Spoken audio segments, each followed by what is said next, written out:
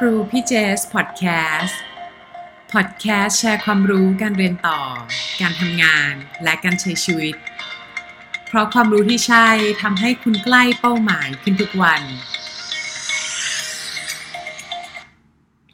สวัสดีค่ะสวัสดีท่านผู้ฟังทุกท่านสวัสดีน้องๆทุกคนนะคะกลับมาพบกับ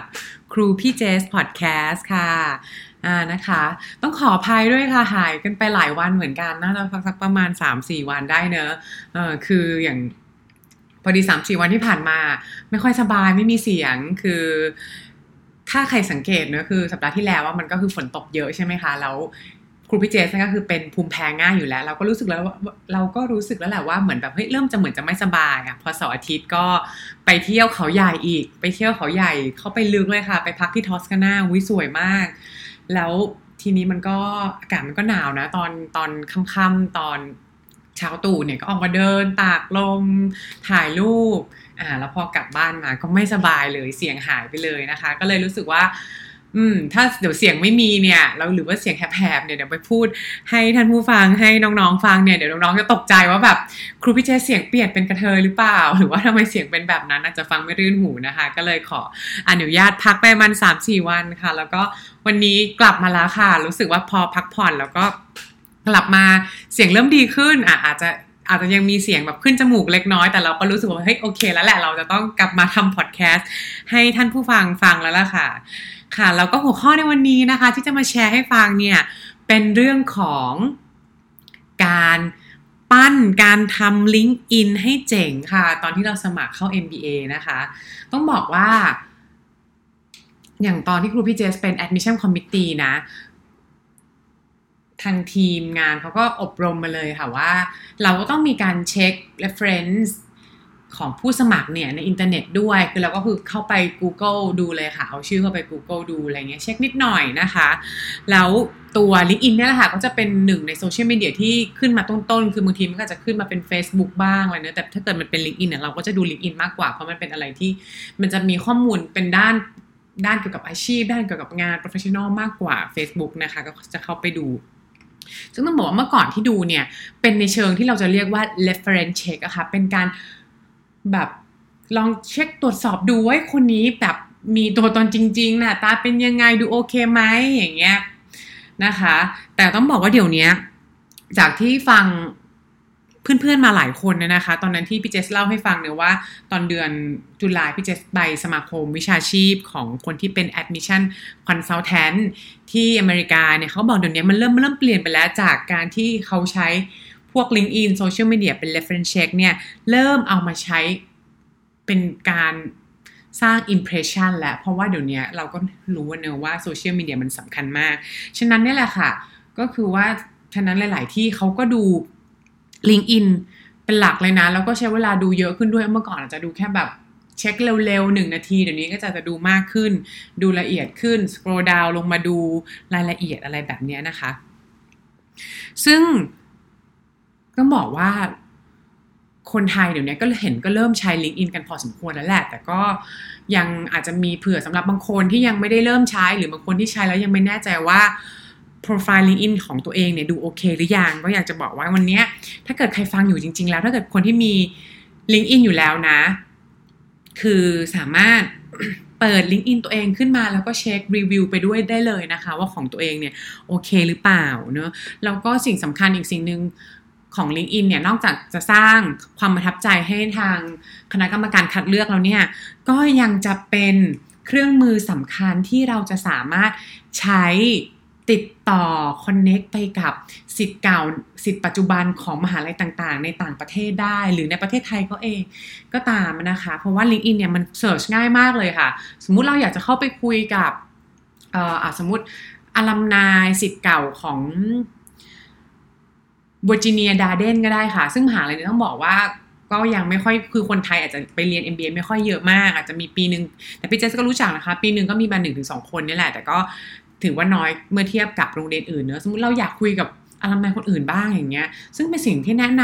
ำให้ควรทำเลยนะคะเราควรจะคุยกับอลัมนายเนี่ยอย่างน้อยพี่เจสว่าต้องประมาณแบบ 4-5-6 คนน่ะที่ใกล้เคียงกับเป้าหมายที่จะทำนะคะเพื่อเราเนี่ยจะได้ เหมื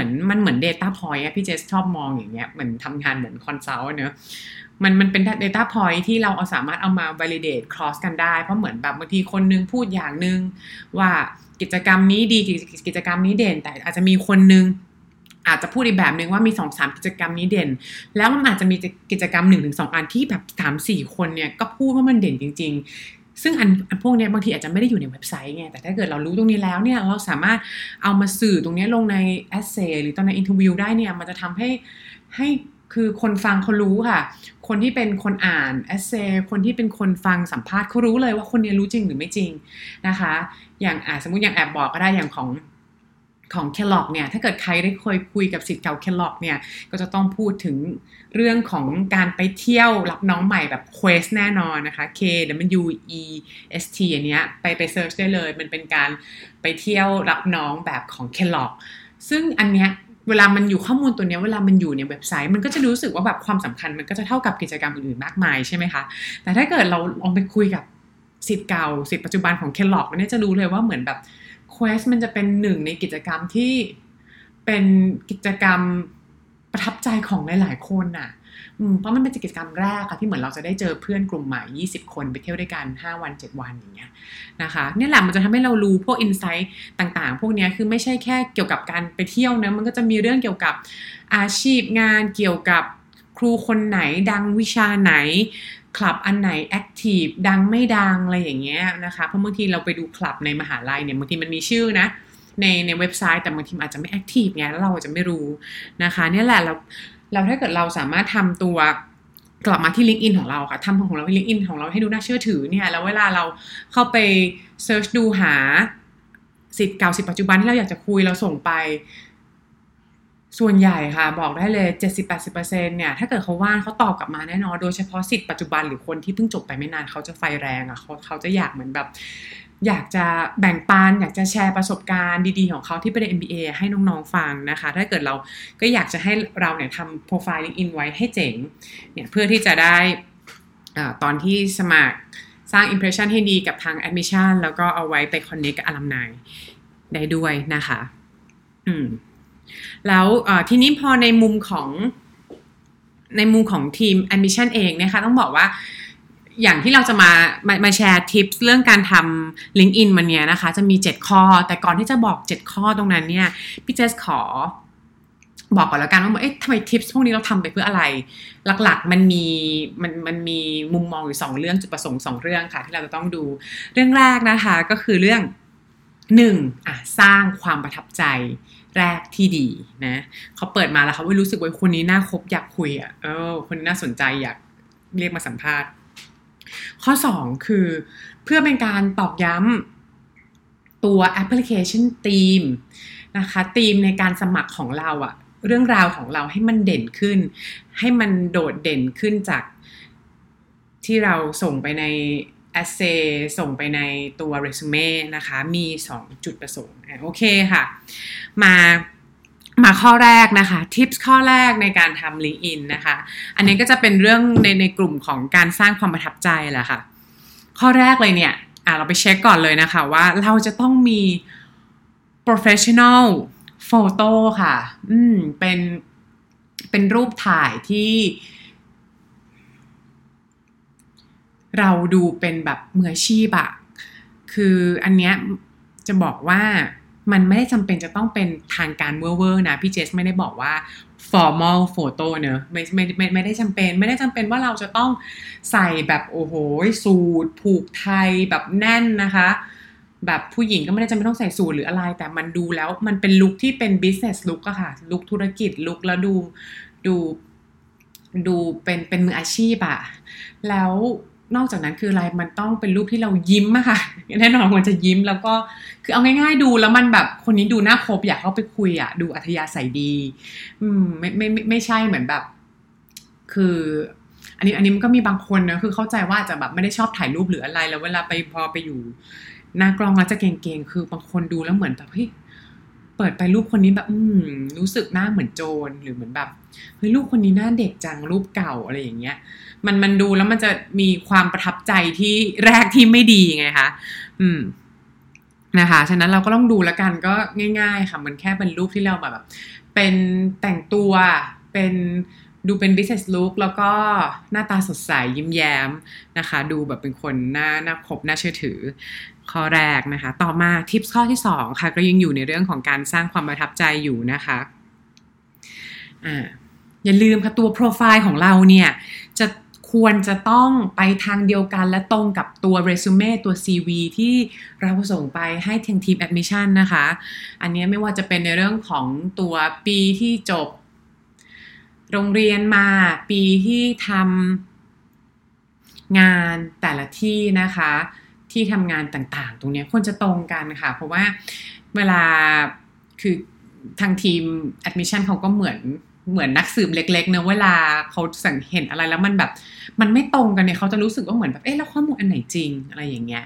ข้อมูลที่ส่งมาให้เราจริงหรือว่าข้อมูลอันที่มันอยู่ในโซเชียลมีเดียที่คุณแบบเข้ามาแล้วอัปเดตเรื่อยๆอันไหนมันจริงมากกว่ากันอย่างเงี้ยคือเขาจะเกิดความสงสัยนะคะฉะนั้นเราก็ควรจะเช็คให้มั่นใจว่ามันตรงกันนะคะต่อค่ะข้อที่3นะคะทิปข้อที่3ก็คือว่า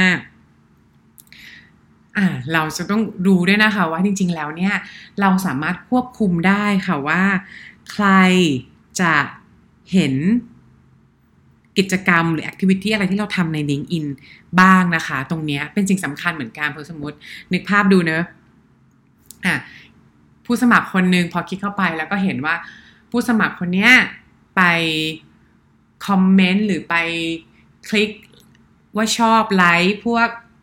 ที่เกี่ยวกับธุรกิจเกี่ยวกับการทำสตาร์ทอัพซึ่งมันตรงกับธีมเขาอันนี้มันก็ดีใช่ไหมคะหรือบางคนอาจจะเหมือนแบบขึ้นมาเลยว่าแบบมีการอีกคนนึงตรงข้ามกันเลยค่ะไปคอมเมนต์ไปหรือว่าไปคลิกไลค์ในอาร์ติเคิลที่มันแบบดูแบบบันเทิงหรืออะไรที่มันแบบไม่ได้เกี่ยวกับการงานตัวเองเลยอันเนี้ยมันก็จะเกิดภาพลักษณ์ที่ไม่ดีแล้วใช่ไหมคะแต่พี่เจสก็ไม่ได้บอกว่าไม่ให้เราไม่เป็นตัวของตัวเองนะคะเราอยากทำอะไรเราอยากคอมเมนต์อยากไปคลิกไลค์อะไรยังทำได้เหมือนเดิมแต่มันอยู่ที่ว่าเราจะเปิดเผยส่วนไหนให้มันเป็น Public หรือไม่เป็น Public ซึ่งตรงเนี้ยทางLinkedIn น่ะเขามีฟังก์ชันตรงนี้นะคะถ้าเราเข้าไปดูในโปรไฟล์เนี่ยถ้าจำไม่ผิดนะมันจะอยู่ประมาณขวาบนน่ะมันจะมีเขียนว่าเหมือนแบบ edit your public profile อะค่ะว่าเหมือนแบบใครเห็นอะไรของข้อมูลของเราได้บ้างนะคะตรงนี้เราไปเช็คดูค่ะพวกอะไรที่เราไม่อยากให้เขาเห็นพวกกิจกรรมต่างๆที่เราทำใน LinkedIn หรือว่าแบบอาจจะเหมือนแบบไม่ได้อยากให้เขาเห็นว่าแบบเราเรียนจบไฮสคูลที่ไหนอะไรเงี้ยมันก็ไม่จำเป็นเนาะค่ะตรงนี้เราก็ลองไปกรองดูแล้วกันว่าอะไรสำคัญไม่สำคัญนะคะเพราะว่าตัวตรงนี้ค่ะมันเป็นสิ่งที่ข้อ1ข้อ2ข้อ3ที่บอกมาเนี่ยค่ะเรื่องรูปเรื่อง profile match เรื่องการควบคุมกิจกรรมที่เราให้คนอื่นเห็นนะมันเป็นในเรื่องของจุดประสงค์ที่เราบอกว่าเราจะอยากจะสร้าง first impression ให้ทาง admission นะคะมาต่อค่ะพอเริ่ม tips ข้อต่อไปจะเริ่มเข้าสู่ tips ที่จะเป็นเรื่องของเกี่ยวกับการตอกย้ำตัว application theme ของเราผ่านทาง LinkedIn ไปด้วยนะคะทิปข้อที่4ค่ะก็บอกว่าเรื่องราวของเราที่อยู่ใน LinkedIn นะคะมันควรจะต้องไปในทิศทางเดียวกับตัว MBA application นะคะอย่างเวลาเราเปิดตัว LinkedIn มาเนี่ยเราก็จะเห็นเนื้อมันจะมีเหมือนแบบมันจะขึ้นมาเป็น headline มาก่อนเลยว่าเหมือนแบบ headline มันก็คือไอ้คำแรกที่มันขึ้นมาใต้รูปอะค่ะว่ามีคำว่าอะไรบ้างแล้วต่อจากนั้นก็จะมี summary เราบางทีก็จะมีสกิลด้วยแล้วทีนี้สมมุติบางคนบอกว่าใน MBA application เนี่ยเขียนไปค่ะว่าอยากจะเหมือนแบบย้ายสายงานไป consulting นะคะเนี่ยคือเขียนไปเลยเหมือนแบบ open for job opportunities in consulting เนอะเนี่ยบางคนที่หางานเขาจะเขียนแบบนี้ซึ่งเป็นเรื่องปกตินะก็ลองพิจารณาดูแล้วกันซึ่งพี่เจษก็ไม่แน่ใจว่าเหมือนแบบเขาก็สามารถเขียนได้นะไม่กลัวว่าหัวหน้างานเขาจะมาเห็นหรือเปล่าแต่พี่เจษก็เพิ่งมาเข้าใจทีหลังว่ามันสามารถควบคุมได้ให้ใคร เห็นหรือใครไม่เห็นก็ได้เขาอาจจะสามารถเปิดตรงนี้ให้คนที่เป็น recruiter หรือคนที่เป็นคนที่ใช้แบบ account LinkedIn พิเศษเห็นได้นะคะเนี่ยสมมติขึ้นมาว่าคนนี้มีเป้าหมายว่าฉันอยากจะเปลี่ยนงานอยากจะหางานสายแบบที่ปรึกษาทางกลยุทธ์แบบนี้แล้วใน MBA application ดันเขียนว่าโอ้อยากจะทำงานสายทางด้านการเงินทางด้าน finance ต่ออยากจะทำแบบ investment banking venture capital อะไรอย่างเงี้ยนะคะซึ่งพอทางคนที่เป็นทีม admission review ใบสมัครเห็นแล้วมันก็จะเขาก็จะเริ่มสงสัยแล้วจริงๆคนนี้อยากทำอะไรมีเป้าหมายที่ไม่ชัดเจนหรือเปล่าอย่างเงี้ยนะคะมันก็จะทำให้เกิดข้อสงสัยขึ้นมาได้นะคะแล้วมันเขาจะทำให้สงสัยเลยว่าแล้วจริงๆคนนี้ยังอยากมาเรียน MBA จริงหรือเปล่าหรือว่าทำไมไม่เขียนให้มันตรงกันอย่างเงี้ยค่ะมันจะเกิดข้อสงสัยที่ทำให้เขามองว่าเรายังไม่มี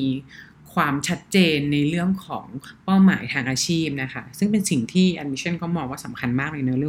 อง clear grow เนี่ยแล้วนอกจากนั้นนะคะมันก็จะมีพวกคำเขียนแบบคำสรุป summary พวกสกิลแบบนี้เราก็ควรจะเขียนให้มัน align ตรงกับ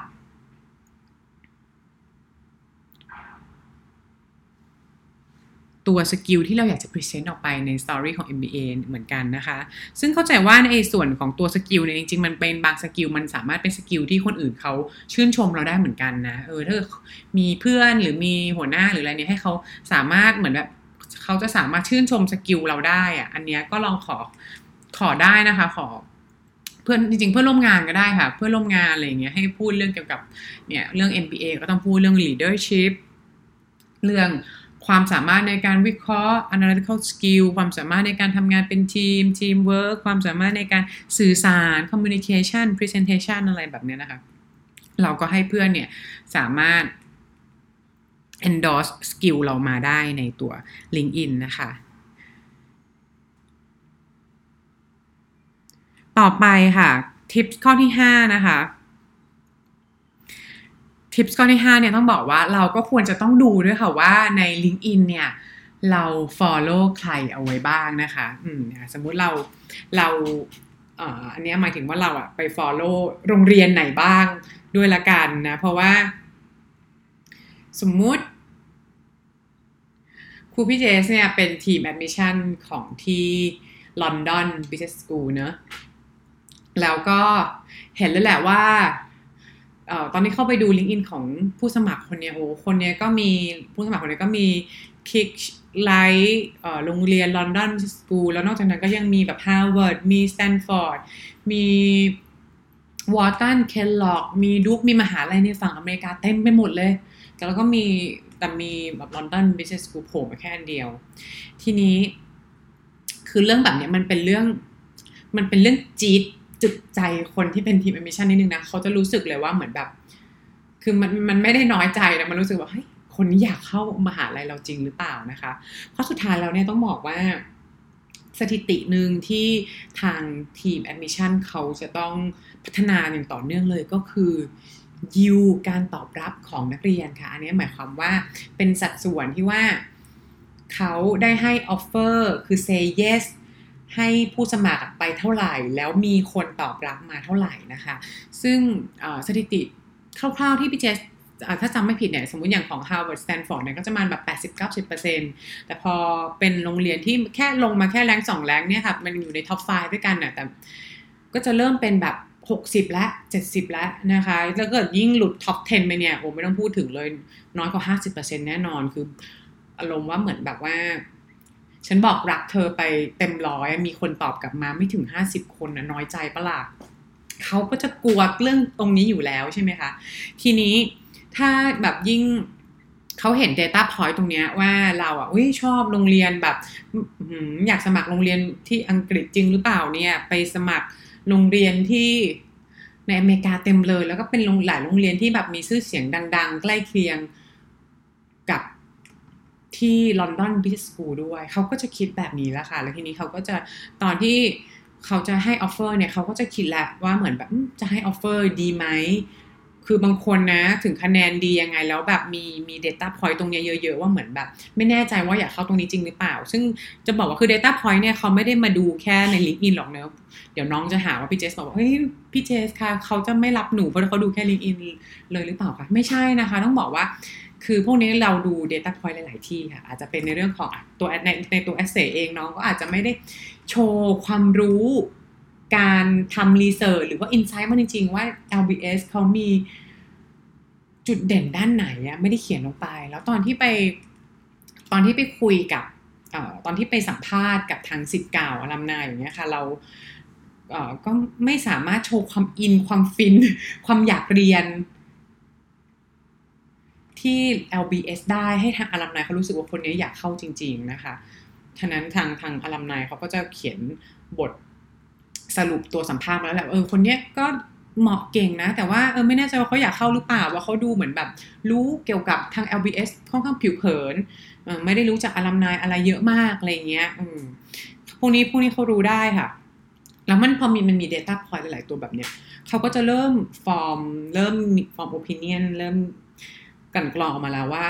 มีความคิดเห็นว่าเป็นไปได้ว่าคนนี้อาจจะไม่ได้อยากเข้ามหาลัยเราแล้วทีนี้เขาทำยังไงก็หลายๆที่เขาก็ทำอย่างนี้ค่ะเขาจะไม่ได้ reject ไปเลยนะคะบางที่เนี่ยจะเห็นหลายคนเลยค่ะจะได้ wait list ทั้งที่ได้คะแนนดีด้วยนะทั้งที่ได้คะแนนเนี่ย700กว่านะคะแต่ได้ wait list เพราะเขาทางทีม admission เขาอยากจะส่งสารบอกน้องเขาว่าเหมือนแบบเฮ้ยเธออยากได้ฉันจริงหรือเปล่าถ้าเธออยากได้ฉันจริงเนี่ยเวลาเธอได้ wait list ไปเธอก็ต้องแบบทำอะไรต่อมาคุยกับเราว่าเธอยังอยากเข้าอยู่ใช่ไหมคะอันนี้ต้องบอกว่าเวลาได้ wait list มันก็แล้วแต่คนนะแต่แบบเวลามันจะมีบางคนได้คะแนนน้อยก็คนต้องไปสอบใหม่ใช่ไหมถ้าได้ wait list อย่างเงี้ยแต่บางคนที่ได้คะแนนเยอะอยู่แล้วประสบการณ์ก็ดีอยู่แล้วแต่ยังได้ wait list เนี่ยบางทีก็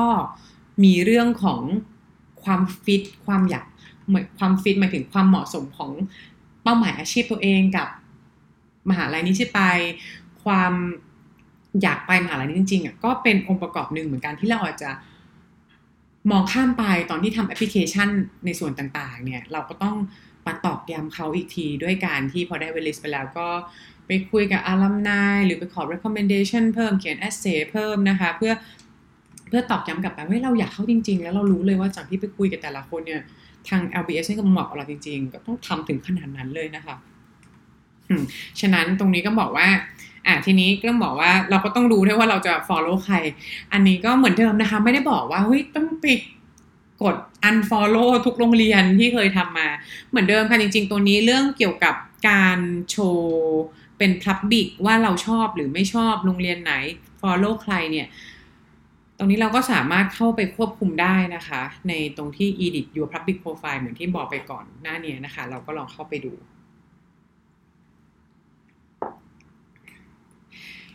ข้อต่อมานะคะทิปส์ข้อที่6ก็คือว่าใน LinkedIn ของเราเนี่ยเราสามารถเพิ่มสีสันสตอรี่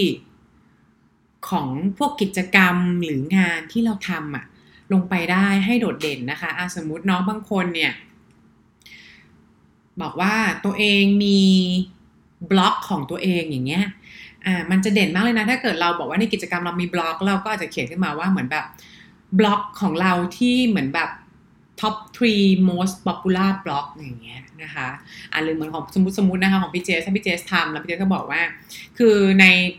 เรซูเม่ถ้าเกิดเราบอกว่าเราทำพอดแคสต์เราคงไม่มีที่มาเขียนหรอกว่าแบบพอดแคสต์เรามันมีเรื่องอะไรบ้างหรือลิงก์พอดแคสต์เราเป็นอะไรอย่างเงี้ยนะคะ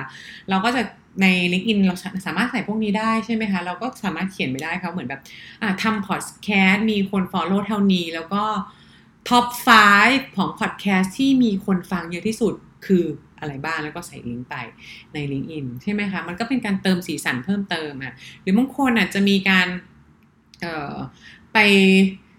ทำกิจกรรม CSR ทำกิจกรรมอาสาอะไรก็ตามแล้วเราแบบมีเก็บภาพที่ระลึกไว้นะคะหรือว่ามีคลิปทำไว้กับเพื่อนดูอะไรอย่างเงี้ยที่มันเป็นภาพบรรยากาศเราก็สามารถใส่ลิงก์พวกสไลด์หรือพวก YouTube พวกนี้ของกิจกรรมตรงเนี้ยเข้าไปได้เหมือนกันนะคะมันก็จะเป็นอะไรที่ ทางทีม admission น่ะเขาจะบอกว่าคือเขาจะคลิกเข้าไปดูทุกคนไหมไม่หรอกค่ะแต่ว่าแค่เวลาเขาเข้าไปดูในหน้าแรก scroll down เร็วๆเนี่ยใน 1-2 นาทีเนี่ยแล้วเขาเห็นเป็น list ตรงเนี้ยเขาจะรู้สึกมีความเชื่อมั่นเชื่อถือเรามากขึ้นเลยนะโดยที่เขาอาจจะไม่ได้คลิกเข้าไปด้วยซ้ำแต่ถ้าเขาคลิกเข้าไปมันก็ดีใช่ไหมมันก็จะให้เขาเห็นเรื่องราวเราเห็นภาพที่เราไปทำมากขึ้นเนอะซึ่งตรงนี้มันเป็นสิ่งที่เราไม่สามารถใส่เข้าไปได้ในจุดไหนของแอปพลิเคชันเลยแอปพลิเคชันมันแบบขาวดำมากอะเนาะมันแบบมันเป็นแค่แบบออนไลน์แอปพลิเคชันกรอกข้อมูลอะไรก็ตามนะคะซึ่งต้องบอกว่าเดี๋ยวนี้ทาง admission A นะเขาอยากรู้จักคนสมัครมากกว่ากระดาษขาวดำอยู่แล้วล่ะค่ะเห็นได้จากอะไรเห็นได้จากหลายๆที่ค่ะหลายๆมหาลัยเดี๋ยวนี้เขาจะมีการทำวิดีโอเอเซใช่ไหมก็คือเป็นการตอบคำถามสั้นๆ1 นาทีผ่านทางการอัดลงไปผ่านวิดีโอเนี่ยในแอปพลิเคชันแพลตฟอร์มของเขาเพื่อเขาจะได้เห็นหน้าตาเราเขาจะได้เห็นหน้าตาแบบท่าทางการพูดความเป็นตัวของเราอ่ะเขาอยากเห็นอยู่แล้วค่ะเดี๋ยวนี้เพราะเขารู้สึกว่าการอ่านแอปพลิเคชันแค่ขาวดำมันไม่พอนะคะถ้าเกิดเราสามารถแบบใส่สีสันตรงเนี้ยเพิ่มพวกลิงก์พวกโซเชียลมีเดียหรือรูปอะไรของก็ตามของเราลงไปเนี่ยมันจะทำให้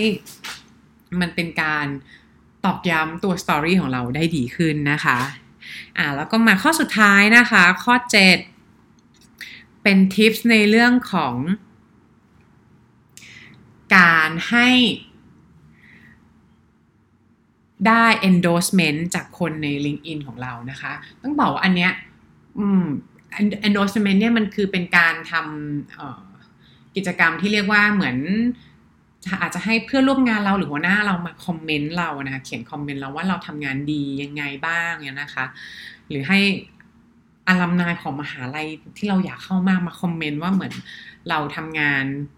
ตรงไหนโดดเด่นเก่งอะไรประทับใจอะไรเราตรงนี้นะคะซึ่งพวกนี้ขอไม่ยากเลยค่ะมันเป็นแบบถ้าเราทำงานกับเขาอยู่แล้วทำงานกับหัวหน้าทำงานกับเพื่อนหรือลูกค้า